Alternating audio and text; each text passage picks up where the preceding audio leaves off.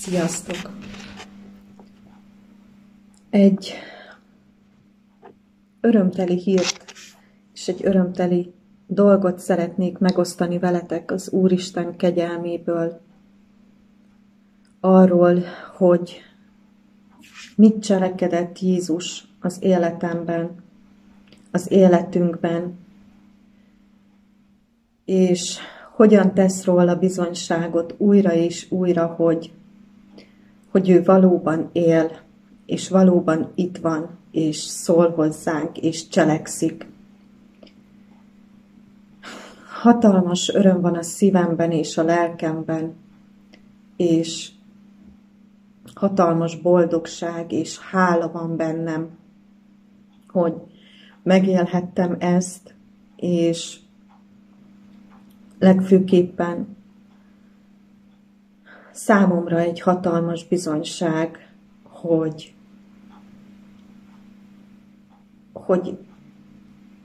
Jézus ismét bebizonyította azt, hogy valóban él, és valóban kapcsolatban tudunk lenni vele, és hall minket, és beszél hozzánk.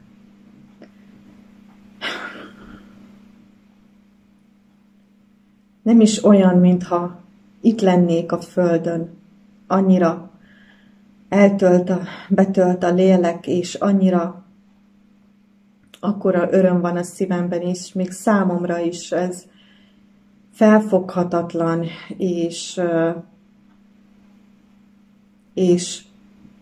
egyszerűen csak csodálkozom, és gyönyörködöm a jó Istenben, hogy mire képes, és hogy mennyire szeret minket, és mennyire valódi a vele való kapcsolat. A történet egy közeli hozzátartozómmal történt, és 2 héttel ezelőtt ez a hozzátartozóm megbetegedett, és különböző tüneteket produkált. Különböző tünetei voltak, amik arra utaltak, hogy elkapott valamilyen vírust. És minden jel erre utalt, bár orvos nem támasztotta ezt alá, hiszen nem fordult orvoshoz, hanem próbálta saját gyógyszereivel, illetve különböző praktikákkal meggyógyítani önmagát.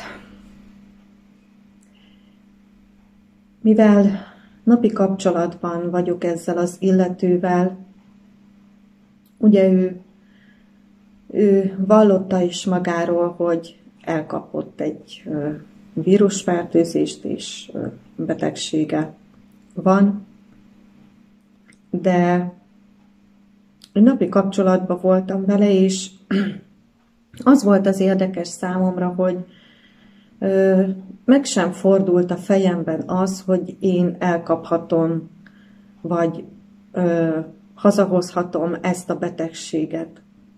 Egyáltalán, mintha el is felejtettem volna azt, ugye, hogy milyen helyzetben van a világ. Teljesen, mintha kivették volna a tudatomból ezt a dolgot, hiszen az utóbbi időben teljesen más dolgokkal voltam elfoglalva. Jézussal, az ő szavaival, a tanításaival, és Istennek, Jézusnak a megismerésével, és teljesen kiszakadtam ebből a hétköznapi világból, ugye a hírek világából és minden másból, abból, hogy milyen helyzet van, és hogy nekem esetleg távol kellene magamat tartanom ettől a beteg embertől. így nem is. Tehát eszembe sem jutott soha, amikor hozzámentem, hogy esetleg maszkot vegyek, vagy védekezzek, tehát mintha nem is történne az a helyzet, ami a világban van. Annyira elkerülte a figyelmemet ez a dolog. És én látogattam őt ugye napi szinten, és vártuk ugye a gyógyulását. De a tünetek nem akartak enyhülni, sőt, egyre durvábbak és egyre nehezebbek lettek. És az egyik nap fölhívtam őt reggel, hogy van, és mondta nekem, hogy hát nagyon nincs jól. Nagyon-nagyon rosszul van, le van gyengülve teljesen, alig bír kikelni az ágyból, épp hogy csak a napi teendőket elvégzi, de már is elfárad is, hiszen jártányi ereje sincs tulajdonképpen.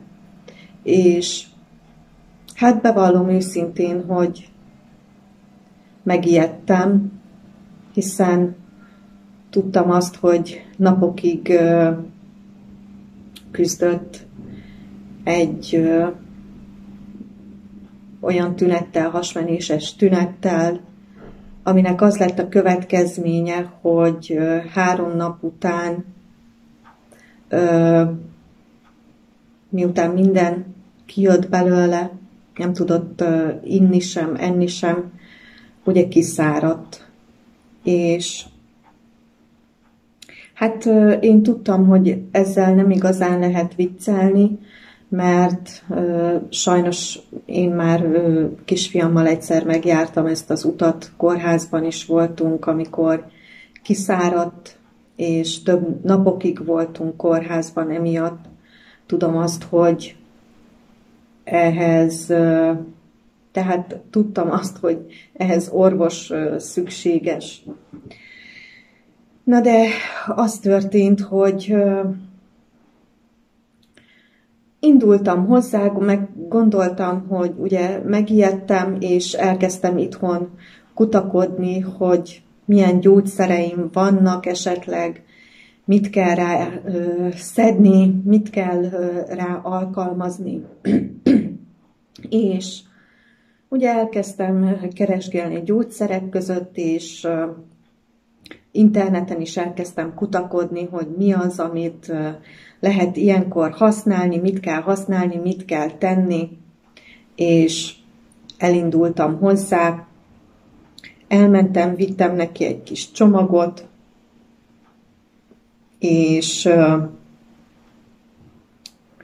és meglátogattam, és hát láttam, hogy valóban nem jól van. Aztán mondta, hogy megkívánt egy kis pogácsát, talán az jó lenne, talán azt megenni, és az tápláló is lenne, mert érzi, hogy teljesen ki van száradva. Ugye szája is teljesen hiába issza a folyadékot, már azt sem bírja inni, de étvágya sincs semmi, és hogy nagyon-nagyon gyenge. És én mondtam, hogy jó, akkor elmegyek, és szerzek neki pogácsát, és elindultam.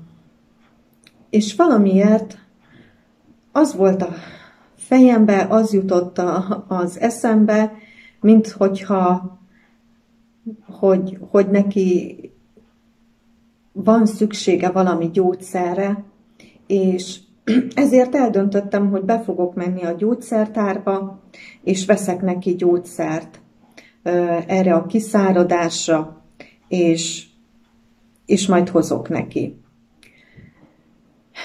És ahogy ezen gondolkodtam, egyszer csak bevillant az elmémbe, így mondogattam is magamba, hogy ugye mire van szüksége a kiszáradt embernek, hát ugye sóra, és vízre van szüksége. És ezt így mondogattam, mintha egy bevásárló listát mondogattam volna magamba, de nem is tudom, hogy miért, vagy hogy honnan jött, de ezt mondogattam magamba, hogy só és víz, só és víz, só és vízre van szüksége. Ugye, mintha olvastam volna, vagy mondogattam volna, hogy megjegyezzem, és ne felejtsem el, hogy mit kell majd vásároljak, hogy sót és vizet kell majd gyógyszertárba kérnem, esetleg, vagy hogy mire van szükségem. És ahogy ezt mondogattam magamba, hogy só és víz, egyszer csak megvilágosodott valami, minthogyha Jézus szólt volna hozzám, hogy igen, neki vízre van szüksége, és sóra, de nem a gyógyszertárból, ne menj a gyógyszertárba, és neki élő vízre van szüksége, és sóra. És eszembe juttatta azt a szavait, hogy ti vagytok a föld sói. És ebben a pillanatban egy olyan élmény, egy olyan boldogság, és egy olyan öröm kapott el is, és olyan tudatosság, hogy hát tényleg, neki élő vízre és sóra van szüksége. Ugye a kiszáradt embernek sót és vizet kell adni, és ő neki élő vízre van szüksége. Nem kell, hogy menjek én a gyógyszertárba, hiszen neki élő víz kell, és só. És ebben a pillanatban megértettem, hogy nekem beszélnem kell neki az evangéliumról, beszélnem kell neki Jézusról, és neki erre van szüksége. És nem is mentem a gyógyszertárba, hanem már jöttem hazafelé boldogan, hogy akkor majd fogok neki beszélni az evangéliumról és Jézusról. Csak ugye elkezdtem gondolkodni, hogy hát de mit fogok én mondani, vagy hogy fogom én ezt elkezdeni, vagy egyáltalán mit mondjak, hogy lássak hozzá, hiszen én nem ismerem még annyira a Bibliát, én még az utam elején tartok, nemrég ismertem meg Jézust, és éppen, hogy csak ráléptem a keskeny útra, és nincs nekem bibliai tudásom sem még, csak az, amit ő megtanít velem, amire ő rávezet, és elkezdtem ezen aggodalmaskodni, és mondani Jézusnak, hogy hát hogy fogom én ezt megcselekedni, hogy mit fogok mondani, és egyáltalán hogy kezdjek hozzá. És gyártottam a hazafelé úton nem tudom hány elméletet és hány szövegrészt, hogy majd én mit fogok mondani, hogy fogom rávezetni, hogy fogom bevezetni az evangéliumot, hogy fogom a szót Jézusra terelni, és ezeket szépen legyártottam, gyártottam A, B, C tervet, és mindenfélét, hogy hogyan fogom ezt elkezdeni és elmondani, és mit fogok mondani. Próbáltam előkutakodni az emlékeimből Jézusnak azokat az evangéliumokat, Jézusnak azokat a szavait, amelyek eszembe jutottak. És egyszer csak azt éreztem, hogy hát ez így nem jó, ez így nem lesz jó. És akkor abban a percben ismét szólt hozzám Jézus, és azt mondta, hogy csak figyelj. Azt mondta, hogy csak rám figyelj. És tudtam, hogy mit kell cselekednem. Tudtam, hogy azt kell tegyem, hogy eldobom ezeket a legyártott elméleteket, amiket én összeszedtem, és gondolkodásommal, akaratommal próbáltam összeállítani egy monológot, hogy majd mit fogok mondani, és hogyan fogom az egészet feltárni. És elengedtem mindent, és tudtam, hogy csak annyi a dolgom, hogy figyeljek Jézusra. És nem tudtam, hogy hogyan, nem tudtam, hogy miként, de azt éreztem, hogy most jött el az idő, hogy megcselekedje ő ezt, én bennem is, és én pedig átadjak neki ismételten minden erőlködést, minden tudást, és minden gondolkodást, és csak az az egy feladatom van, hogy én őrá figyeljek, és bízzak ő benne. És így is történt.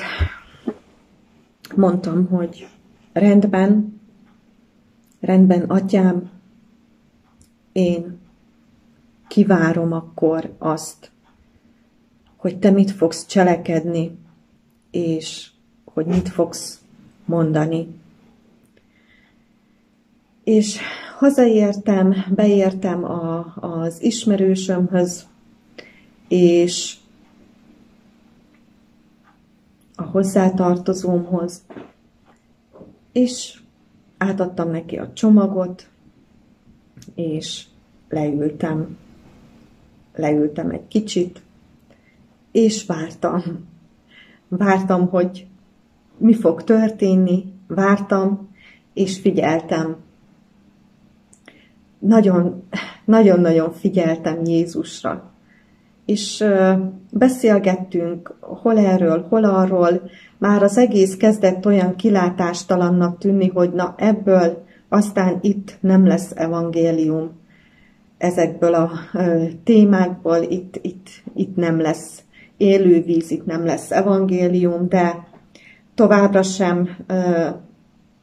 sem szaladtam elébe Istennek, hanem továbbra is csak vártam. És képzeljétek el, hogy az történt, hogy egyszer a nagy csöndben lett egy csönd, és ez a személy hirtelen elkezdett beszélni a múltjáról. Elkezdtek belőle ömleni a szavak. Elkezdtek belőle ömleni a fájdalmai, a sérelmei, a sérülései, a sebek, amiket ejtettek rajta. Egészen a gyerekkoráról mesélt nekem fájdalmas és szörnyű dolgokat, és tényleg fájdalmasakat. És egyszerűen csak ömlöttek belőle, és ömlöttek, és jött, és kizúdította, kimondta ezeket a fájdalmait, és éreztem, hogy egyre több emlék jut eszébe, és éreztem, hogy szakadnak fel a sebei. És ebben a pillanatban én csak gyönyörködni tudtam, és megértettem azt, hogy ennek a személynek tényleg élő vízre van szüksége, ahhoz, hogy meggyógyuljon. Láttam, hogy ez a betegség, ez belülről jön, az ő fájdalmaiból, az ő sebeiből, az ő sérüléseiből. És megértettem, és annyira csodálatos volt, hogy Isten ezt így elrendezte, hogy nekem nem kellett szólnom egy szót sem, csak figyelnem, egyfolytában figyeltem, és vártam türelmesen, hogy mit fog cselekedni Jézus. És már mikor teljesen kilátástalannak tűnt, hogy itt nem lesz szó evangéliumról, hát nincs olyan, hogy ebből a témából eljussunk Krisztushoz. És egyszer csak megnyíltak az ajkai, nem az én ajkaim, hanem az ő ajkai nyíltak meg, és ömlöttek belőle a sérelmek és a fájdalmak. És éreztem azt, hogy a lélek az ott van, és minden egyes emlék után, minden egyes fájdalma után nekem Jézus eszembe juttatott egy-egy igét megértéssel, az ő szavait, és el tudtam mondani azokat. Mindegyikhez, mindegyik emlékhez, mindegyik sérelméhez és fájdalmához volt egy ige, amit eszembe juttatott. Volt Jézusnak mindegyikhez egy szava, vagy egy olyan dolog, amit már én átéltem Jézussal, és bizonyságot tett Jézus az életemben erről, és el tudtam neki mondani az én bizonyságaimat, amiket én megértettem, amiket én megéltem, és annyira csodálatos módon össze volt kapcsolva, hogy mindenre tudtam, nem én, mert nyilván nem én, hiszen éreztem, hogy a lélek van ott, hanem Jézus a lélek által mindenre tudott neki válaszolni, és vigaszt nyújtani. És én el tudtam ezeket mondani, illetve nem én, hanem én azt gondolom, hogy ő szólt rajtam keresztül, mert én képtelen lettem volna ezeket felidézni. Én képtelen lettem volna ezeket megjegyezni saját magamtól, és hogy ennyire odaillően, hogy melyik emlékéhez, melyik fájdalmához, melyik ige rész, az evangéliumból melyik rész illik, melyik történet. Én ezt nem tudtam volna megcselekedni, és jöttek belőlem is a szavak, ömlött belőlem az evangélium, ömlöttek belőlem a megértések, és én tudtam, hogy ez a személy, ő most szabadul, és mondtam is neki, hogy csodálatos dolog történik most itt, mert itt van a lélek, és Isten nem véletlenül juttatta ezeket az emlékeket a te eszedbe, nem véletlenül jönnek fel ezek az emlékek,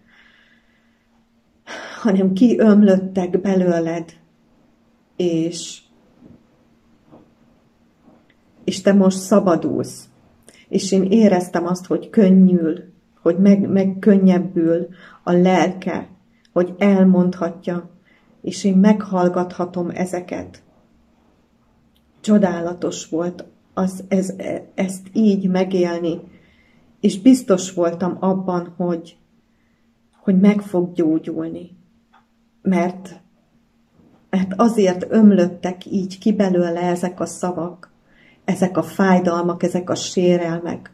Ugye tükrözik azt, hogy a folyadék is és az étel is átfolyt rajta.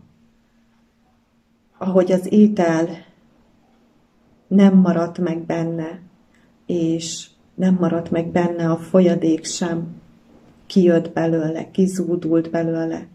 Úgy zúdultak ki most belőle a fájdalmak és sérelmek, a megemésztetlen fájdalmak, és a megemésztetlen sérelmek és sérülések, amiket eddig magában hordozott, és nem tudott kimondani.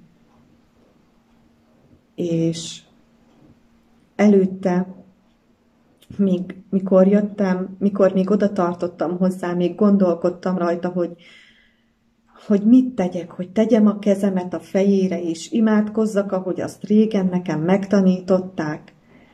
És egyszerűen nem vitt rá a lélek, hogy én azt tegyem. Nem. Egyszerűen nekem csak az volt a dolgom, hogy várni Jézusnak a cselekedetét, figyelni rá, és egy hallgatóság kellett, hogy legyek, hogy valakinek el tudja mondani ezeket a dolgokat, valakinek ki tudja önteni a lelkét ezeket, hiszen ezekről ő nem beszélt soha, és rengeteg és szörnyű és fájdalmas dolgok, és még az én lelkemnek is nehezek voltak ezeket elviselni, és nehéz azóta is elviselni, hanem nekem csak egy hallgatóság kellett, hogy legyek, egy eszköz, és És Jézus így tudta az élő vizet és a sót megadni neki, azáltal, hogy én meghallgattam és beszélhettem neki az evangéliumról, és vigaszt nyújthattam neki Jézus Krisztus szavaival. Nem én nyújtottam vigaszt, hanem Jézus nyújtott neki vigaszt. Ő vigasztalta a saját szavaival, és azokkal a történetekkel, cselekedetekkel, amiket ő megcselekedett, akár az evangéliumban, az ő korában, vagy akár az én életemben is, és el tudtam neki mondani ezeket. És éreztem, hogy megkönnyebbült, és én annyira boldog voltam, és biztos voltam abban, hogy ő meg fog gyógyulni, mert megkapta azt, amire neki szüksége volt, és mondtam is neki, hogy a búcsúzáskor, hogy amíg elmentem neked pogácsát venni, közben szólt hozzám Jézus, és azt mondta, hogy vízre és sóra van szükséged, élő vízre, az ő szavaira. És most megkaptad az élő vizet, és a sót is. És most már meg fogsz gyógyulni. És megöleltem, és eljöttem. És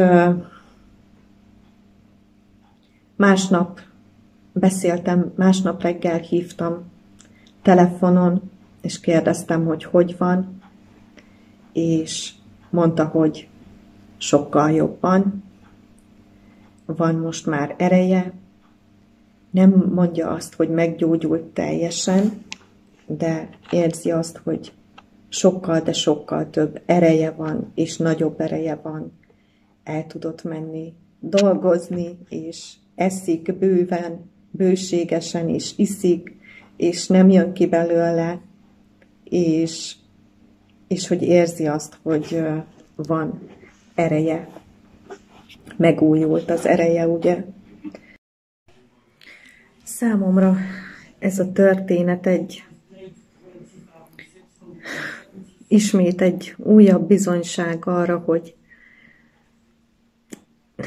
tényleg, hogy Jézus él, és ez olyan akkora élmény bennem, hogy ezt így megtapasztalhattam, és megláthattam, hogy egyszerűen nekem most nem jut eszembe semmi, hogy igével alátámasszam, vagy újabb megértést mondjak ezzel kapcsolatosan. Egyszerűen leírhatatlan dolog az, amit érzek, Istennek az ereje, Jézusnak az ereje, a szavai, ahogy az eszünkbe juttatja, és tudja, hogy mikor, mit kell, hogy mondjunk, hogy használ minket, és hogy összerak dolgokat, és az pedig, hogy látni egy embert, aki terhektől, fájdalmaktól és súlyoktól szabadul meg a szemünk láttára, azáltal, hogy mi csak meghallgatjuk, mert ebben a világban igazából, és én is olyan voltam, hogy meg se hallgattam szinte embereket úgy. Meghallgattam természetesen, de nem hallottam, hogy mit mondanak. Nem hallottam, és nem éreztem azt, hogy ők miért kiáltanak. Hogy mire van szükségük, hogy ezek az emberek kiáltanak. Mindannyian kiáltanak a segítségért. És így lehet nekik adni az élő vizet, és ugye megízesíteni a lelküket a sóval, Jézus szavaival, és az, hogy látni egy embert, ahogy így szabadul, ez leírhatatlan érzés, nem is tudok mit mondani, és nem is szeretném ezt tovább ragozni. Annyit szeretnék hozzáfűzni, hogy én most értettem meg igazán, hogy mit jelent az, hogy gyermeknek lenni. Hogy mit jelent a gyermeki lelkület. Hogy amikor valóban minden gondolkodást félretesszünk, és minden erőlködést, és csak figyelünk. Figyelünk Jézusra, és figyelünk a jó atyánkra. És hagyjuk, hogy ő cselekedjen. Rábízzuk magunkat.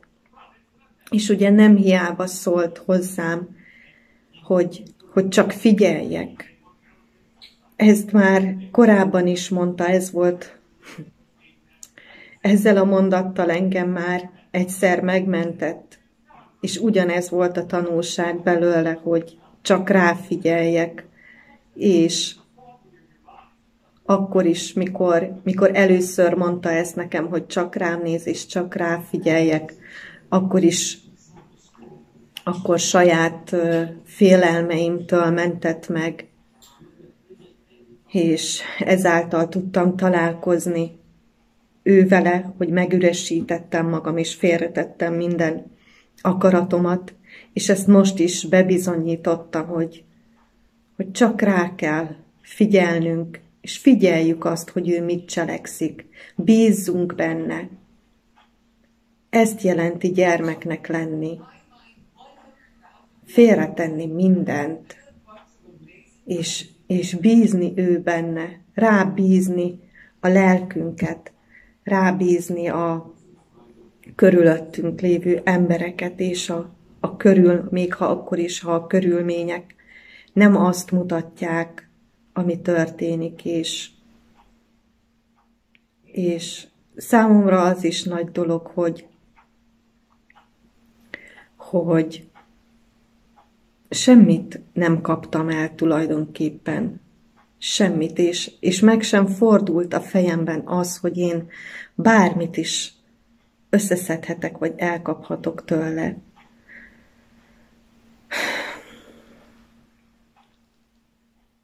Egyszerűen ez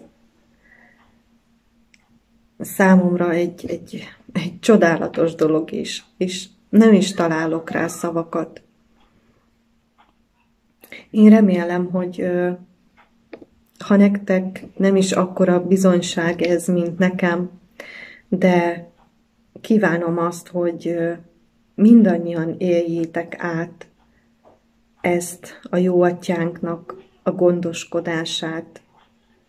Azt, amikor Jézus a lelke által használ titeket, és beszél rajtatok keresztül, és cselekszik, és hogy mindenki tudja mindenki tudjon gyermek lenni, hogy megüresíteni magát, és hogy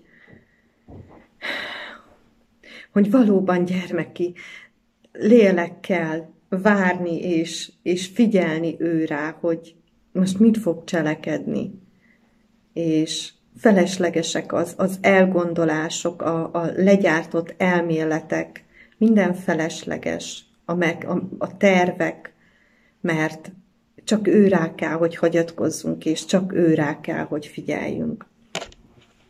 Én ezt kívánom nektek, hogy ti is legyetek részesei ilyennek, ilyen történetnek, ilyen érzésnek. Persze lehet, hogy már voltatok, és csak nekem új, mivel az utam elején vagyok, de számomra óriási bizonyság ismét, és ismét közelebb kerülhettem ezáltal Istenhez, és Jézushoz, és szorosabb lett vele a kapcsolatom, és nőtt a hitem, mert nekem van szükségem ezekre a bizonyságokra, mert az én hitem az, ami meginog, az én hitem az, ami nem bízik, én megyek le a keskeny útról, és én engedem el az ő kezét, nem ő. Tehát ezekre a bizonyságokra azért van szükség, hogy erősödjön a hitem és a bizalmam, amit Jézusba és a jó atyánkba vetettem. Isten áldjon titeket!